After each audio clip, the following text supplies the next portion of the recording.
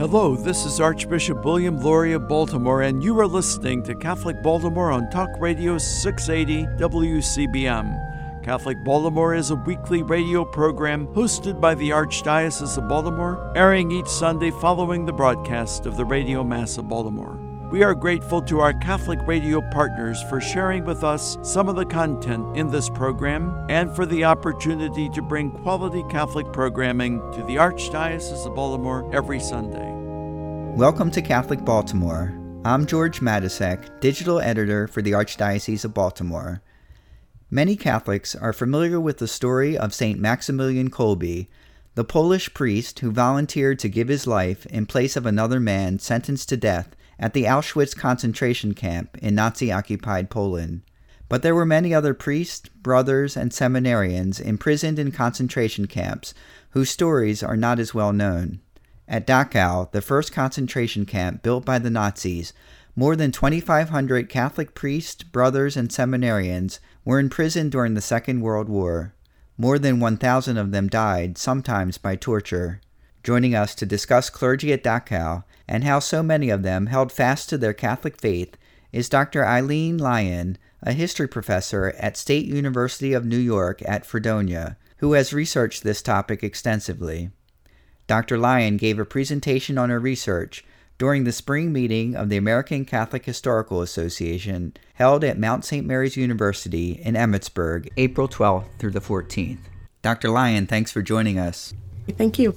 How did it come to be that so many Catholic clergy were imprisoned at Dachau? Well, Dachau was initially designed as a re-education camp for political prisoners.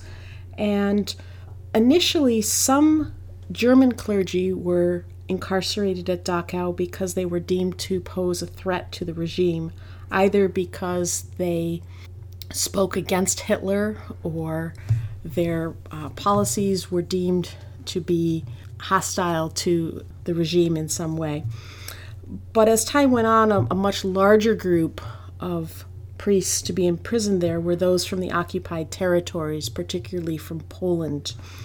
Following the invasion of Poland in 1939, you had a purge of the intelligentsia during which priests were specifically targeted because of the role that they had in Polish society. When they were first arrested in 1939, 1940, they were sent to a variety of concentration camps, most notably Sachsenhausen, Buchenwald, and Gusen, which was a subcamp of Mauthausen in Austria at that time. But in December of 1940, they had decided to transfer all the clerical prisoners from the other camps to Dachau. And this followed on from some intervention from the Vatican and the German bishops, who were aware of the very harsh treatment that the clergy had been subjected to in the camps. And it was felt that the various concessions that were agreed to would be easier to implement if all the clerical prisoners were held at the same location.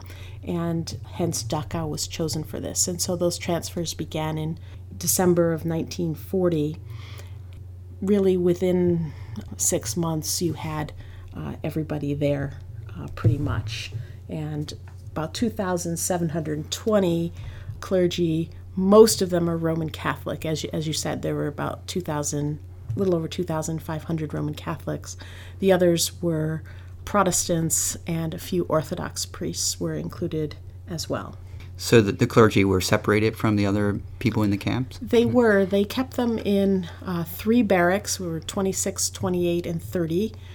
And in 1941, in March, they actually further enclosed this area such that as they came to be called, the priest barracks became a camp within a camp.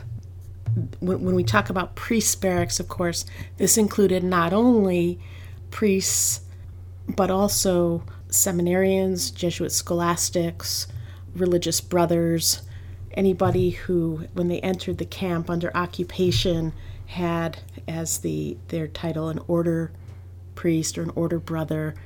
sometimes if that was not indicated as their occupation, even though they were somebody who had committed to religious life, they were kept with the lay prisoners. But for the most part, they were concentrated in these 3 barracks. And what kind of treatment did they face at Dachau? Well, the treatment, of course, as you can imagine, in a concentration camp was quite brutal. They did have a somewhat better experience, if we want to call it that, than they had experienced at places like Gusen, where they were subjected to heavy labor in the quarries and had a horrifically high death rate in those kinds of places. One of the conditions upon which the Nazis and the German bishops had agreed would be that they were withdrawn from heavy labor. Well, that helped them to a point, but there were also other things they were subjected to, such as medical experimentation. The Nazis felt if they were not working, that they would have to be useful in some other way. So they did horrific experiments with malaria, with temperature, these kind of really pseudo-medical experiments. They had no scientific value, but they were conducted nonetheless, and the clergy were often selected for these. They also, despite the fact they were supposed to be withdrawn from heavy labor, were also in periods of time subjected to doing heavy labor. Were the priests permitted to exercise their priestly office? For the most part, no. The ethnically German priests had use of a chapel in Barracks 26 that had been created shortly after these priest barracks were erected. There was Mass celebrated there in a somewhat abbreviated form because there was very little time allocated to this, and it was very, very early in the morning before breakfast and roll call, and so it was really fairly limited. And for the Polish priests, who made up about 65% of those in the priest barracks, for significant periods of time they were actually barred from the chapel. So they continued to celebrate Mass clandestinely in their barracks or at their work sites, or they relied upon some of the German priests to smuggle consecrated hosts to them so that they could receive the Eucharist. But for the most part, nothing that we would really recognize as a usual exercise of priestly ministry, though they tried their best, shall we say. I mean, they heard confessions of fellow prisoners. When they could get access to the infirmary, they ministered to the sick, and particularly if they were in the infirmary themselves, often gave them that opportunity. So we see it varied a little bit depending on the time we're talking about. In the life of the camp, there were periods of time where conditions were much worse. But in the periods of time when conditions were more livable, shall we say, they certainly did try and do that. But the Mass which was celebrated in the chapel, there was one priest who was designated and he said the Mass each day. And is it true that there were some priests who were offered their freedom in exchange for renouncing their priesthood? Yes, and I can't find anyone who took them up on that. And it would not be possible to really say whether that's because of their deep commitment to the priesthood, which was clearly there, or that they didn't trust the deal. But I did not find anyone. The Nazis, of course, offered that because they saw it as something they could use propaganda-wise and to kind of demoralize the others. There's a lot of, in effect, psychological torture that's going on here, but no one accepted that offer, though it was quite regularly made. How did the priests hold on to their faith when they're undergoing all this torture, physical, mental, and spiritual torture? The answer to that, I think, would vary from one individual to another. But many of them, in their memoirs, talk about how this experience actually deepened their faith, that when they were in a situation where they no longer had beautiful buildings to celebrate the Mass and beautiful art and architecture that we associate with European churches and cathedrals, that was gone, and the respect that they enjoyed in their communities and this kind of thing, when this was gone, that they felt that they were contemplating the faith in a much purer way. And they talk about the way in which this really deepens their experience and that they understand what it is to rely upon God in a way that they didn't before. We're going to explore that topic some more and also look at the heroic actions of some of the priests of Dachau after this break. You are listening to Catholic Baltimore. Our guest is Dr. Eileen Lyon, a history professor at State University of New York at Fredonia. We'll be back in a moment. Catholic news from the Archdiocese of Baltimore and around the world with the Catholic Review. The Reverend Dr. Raphael G. Warnock invited those attending an interfaith ecumenical prayer service April 12th at the Cathedral of Mary Our Queen in Homeland to join hands with those near them. As all in the nearly full cathedral did so, Archbishop William E. Lori joined hands with Baltimore Mayor Catherine Pugh and Baltimore Police Commissioner Darrell D'Souza while seated in the sanctuary. Reverend Warnock, senior pastor of Atlanta's historic Ebenezer Baptist Church, and spiritual successor to the Reverend Dr. Martin Luther King Jr., was invited by Archbishop Lori to be the guest preacher for a prayer service to commemorate the April 4th, 1968 assassination of Reverend King Jr. In his introduction for the prayer service, Archbishop Lori said the goal for the evening was to remember that tragic day 50 years ago when we lost one of the greatest leaders our nation has ever produced, Dr. Martin Luther King Jr. And though we come together on this anniversary of his death, it is his life and his legacy that we come together to recall and to reflect on and to embrace, he said. To read more, visit CatholicReview.org. St. Joseph in Sykesville kicked off celebrations for its 150th anniversary April 15th with a Mass celebrated by Archbishop William E. Lori. This weekend began the South Carroll County Parish's year-long jubilee. Throughout the year, St. Joseph will host a craft fair, a homecoming, a mission retreat, a gala, and many more events. We have so much to be thankful for, said Marianist Father Neville O'Donoghue, pastor. In recent years, the parish has seen growth in adult faith formation and hopes to expand opportunities for youth ministry. During the Mass, members of the parish who had recently received a sacrament were recognized. I've been looking for a place to call home again, said Jared Kigston, who was confirmed at the Easter Vigil after time away from the church. The moment I came here, it felt like home. To read more about the celebration, visit CatholicReview.org. A Baltimore parish and a Catholic university are getting in on the fun as colorful lights brighten neighborhoods throughout Baltimore City at the 3rd annual Light City Festival that kicked off April 6th.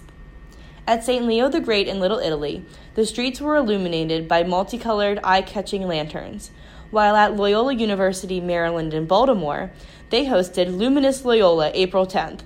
The celebration, complete with cotton candy on glow sticks, student performances, and a lantern craft for children, was a huge hit. Find these stories and many more at CatholicReview.org. From the newsroom of the Catholic Review, this is Emily Rosenthal. Do you want to know more about what's going on in the church and the world than you can get from your daily newspaper or local TV? Read the only publication in the Archdiocese of Baltimore that covers the church full-time, the Catholic Review. Pick up the print magazine monthly at your parish or have the Catholic Review delivered to your home every month. You can get fresh news every day online at CatholicReview.org. Subscribe to the Catholic Review e-newsletter for twice-a-week updates. Just text CR Media to 84576. Find our app on Apple and Android, and follow the Catholic Review on Facebook, Twitter, Instagram, and Pinterest. Wherever your faith takes you, Catholic Review Media is ready to inspire, teach, inform, and engage. Read it today, in print and online, at CatholicReview.org. That's CatholicReview.org. You are listening to Catholic Baltimore on Talk Radio 680 WCBM. Welcome back to Catholic Baltimore. I'm George Matysek, digital editor for the Archdiocese of Baltimore. We are speaking with Dr. Eileen Lyon, a history professor at State University of New York at Fredonia, who has conducted research into the spirituality of Catholic priests imprisoned at Nazi concentration camps. Dr. Lyon, in your research, are there particular priests at Dachau that stand out for their heroism? Well, really there are many. thus far, 56 of the priests from Dachau have been beatified, and it's anticipated that there will be more to come, as 45 of the 56 are among the 108 Polish martyrs of World War II, and there is documentation being gathered for a second group of Polish martyrs from World War II, so I anticipate that there will be quite a number more recognized from there. Of the 56 who have already been beatified, perhaps the most notable were Blessed Titus Brandsma, a Dutch Carmelite, and Blessed Karl Leisner, who was from the Diocese of Munster, and he was a deacon at the time that he entered the camp. And this was a very interesting moment in the life of the Dachau priest community, in that he actually received his priestly ordination at the hands of a bishop who also was a prisoner in the camp. And this was done because he was terminally ill at the time and just so desired to receive that sacrament of ordination. Beyond the ones who've been already officially recognized, there are many heroic stories. I think in particular, at the very end of the life of the camp in 1945, the camp was struck by a virulent typhus epidemic, and the Polish priests had asked for permission to minister in the typhus blocks because the nurses and this is not a high-quality hospital. This is really, you went to the infirmary to die. There was not any what we would consider really valid medical care there. But they were so short-handed there. There was the offer by the Polish priests, and that offer was accepted. And so Georg Schelling, an Austrian priest who was actually the dean of Dachau. Dachau had been elevated to the status of a deanery by Archbishop Faulhaber. And they had a special mass on February 11th, 1945, just before which the dean addressed the priests and said that there was permission granted for the priests to go and minister in the typhus isolation blocks. And he wanted each priest to consider that, whether they wanted to offer themselves for that. And this was a really, really difficult decision, because even if you think of it in terms of which is the greater sacrifice, to minister in these typhus isolation blocks with a pretty high likelihood that you would contract typhus, or to try and rebuild the church after the Second World War. And this was going to be a tremendous task, both physically in terms of the infrastructure, but more crucially in terms of the spiritual life of the church after coming through this horrific period. But there were many priests who actually offered themselves to go and minister in the typhus blocks. And there was a selection process, and I don't know the details of that process, but 18 priests were chosen to go and minister in the typhus block.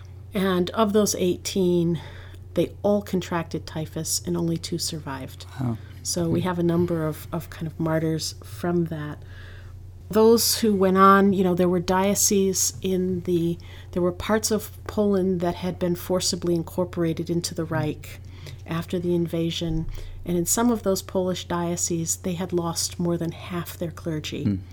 They had either been summarily executed at the time of the invasion. The Einsatzgruppen had engaged in this kind of purge of the intelligentsia, or they had been sent to concentration camps where they subsequently died.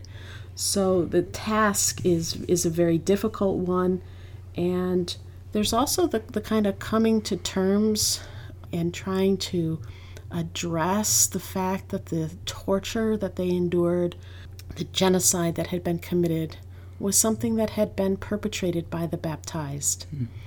And so how do you try and kind of restart the spiritual life of Europe after that? How did all these experiences in the concentration camp affect the priests after they left the concentration camp? How did that shape their ministry to people outside, in the outside world? Well, there's again a very diverse picture. Quite a number of them are physically in very weak condition at the time of liberation. Shortly before liberation, there had been death marches that had been orchestrated leaving Dachau. There were many who were physically in no condition to continue ministry. But there were others who returned to their academic and pastoral work really within, a couple of months, which, as I read some of this, it kind of surprises me how, given the physical ordeals that they had gone through, how they were able to return to ministry so fast. Quite a number of them returned to parish work. There are, I think, about a dozen bishops. A dozen of them became bishops subsequently. They participated in the Second Vatican Council. There were, I think, 2 cardinals. So some of them went on and I would say took that Dachau experience, and it then permeated kind of their wider discussions and so forth. So there's no one path. There were some that were able to minister very effectively, that kind of approached their new ministries with a deep sense of humility and a sense that they had suffered and survived for some greater purpose. Mm-hmm. We have really wonderful stories of their ministry, but we have others who did not weather the experience as well. And again, it part depended on their physical condition when they entered the camp. Many of those who were arrested were very young. They kind of had the physical strength to survive. Others, it was much more difficult. And we know a lot of their stories because their superiors asked them to write diaries or reflections about their experiences. Yeah, if they were religious order priests, some of them were asked to write about their experiences. It seems that their superiors had a number of objectives in mind. One was the healing of the individual, to kind of be able to talk about this in a written form. In other cases, they wanted to document the atrocities that were committed, to commemorate their brother priests who were martyred there. Another thing that is quite interesting in their memoirs is the degree to which they really talk about reconciliation. And there is not a sense of bitterness, a sense of blame, particularly in terms of the Germans who had perpetrated this. There is really a kind of a transcendence of that, and a message that they want to carry forward, that, in effect, that they were the dead wheat grains that had fallen to the ground to yield a rich harvest, and they want to really share that harvest as they go forth after this experience. What has it been like for you personally to complete this kind of research and to dig into these amazing stories? Any Holocaust research is difficult because you are confronted with evil on a scale that's hard to imagine. When you see them able to forgive all that they had suffered, it's a very powerful witness to the faith that they have. So how can people learn more about this topic? Well, there's a fairly new book that has come out by Guillaume Zeller called The Priest Barracks, Dachau 1938 to 1945, published by Ignatius Press in 2017. This book has been available for quite a long time in French, but now it's available in English translation and easy to get as it's newly published. So I'd recommend that. Well, Dr. Eileen Lyon, thank you so much for being here on Catholic Baltimore. Thank you for having me. For Catholic Baltimore, I'm George Matysek. We'll see you again next week.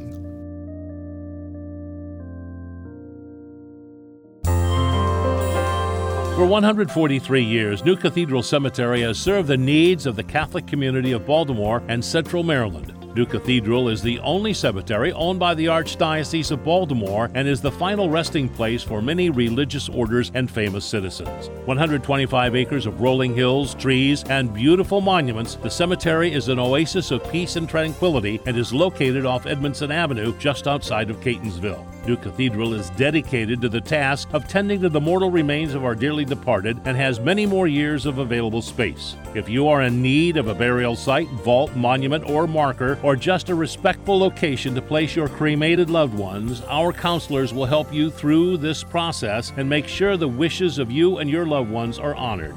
Visit us online at newcathedralcemetery.org. Like us on Facebook at New Cathedral Cemetery, Bonnie Bray, or call 410-566-7770. Join Catholic Review Media and the Archdiocese of Baltimore to see the Passion Play in Oberammergau, Germany, June 19th to 27th, 2020. Travel with Archbishop William E. Laurie, Father Michael Fapiano, and Father Jim Prophet on a 9-day, 7-night pilgrimage to Austria and Germany. Land-only price is projected at $3,399 per person, double occupancy. There are still a few spots remaining. Reserve your seat today by visiting archbalt.org/passionplaypilgrimage. Again, that's archbalt.org/passionplaypilgrimage. Life can be hard, and at times we feel overwhelmed and alone. When faced with problems, know that there is a group of Catholics who are part of the prayer ministry of the Archdiocese of Baltimore, waiting to lift you and your needs to God in prayer. This ministry is comprised of men and women, young and old, religious and lay, from every ethnic and cultural background. They pray as individuals and in groups, in homes and meeting spaces throughout Baltimore. Like you, they are people who have suffered the same hurts, fears, pains, sickness, loss, and everyday burdens. Learn more about this ministry by visiting our website at www.archbalt.org. If you are in need of prayer, send your prayer request to prayers@archbalt.org or by phone to 410-547-5517. Would you like to volunteer to be a part of the ministry? Prayer ministers are always needed. Please call or email our coordinator, who would be happy to speak with you. Thank you for joining us for this edition of Catholic Baltimore. As we prepare for the week ahead, let us do so in prayer together as one community of faith. Our Father who art in heaven, hallowed be thy name. Thy kingdom come, thy will be done on earth as it is in heaven. Give us this day our daily bread, and forgive us our trespasses, as we forgive those who trespass against us. And lead us not into temptation, but deliver us from evil. Let us also ask the blessing and intercession of our Blessed Mother as we pray. Hail Mary, full of grace, the Lord is with thee. Blessed art thou among women, and blessed is the fruit of thy womb, Jesus. Holy Mary, Mother of God, pray for us sinners, now and at the hour of our death. Amen. May God bless us and keep us always in his love.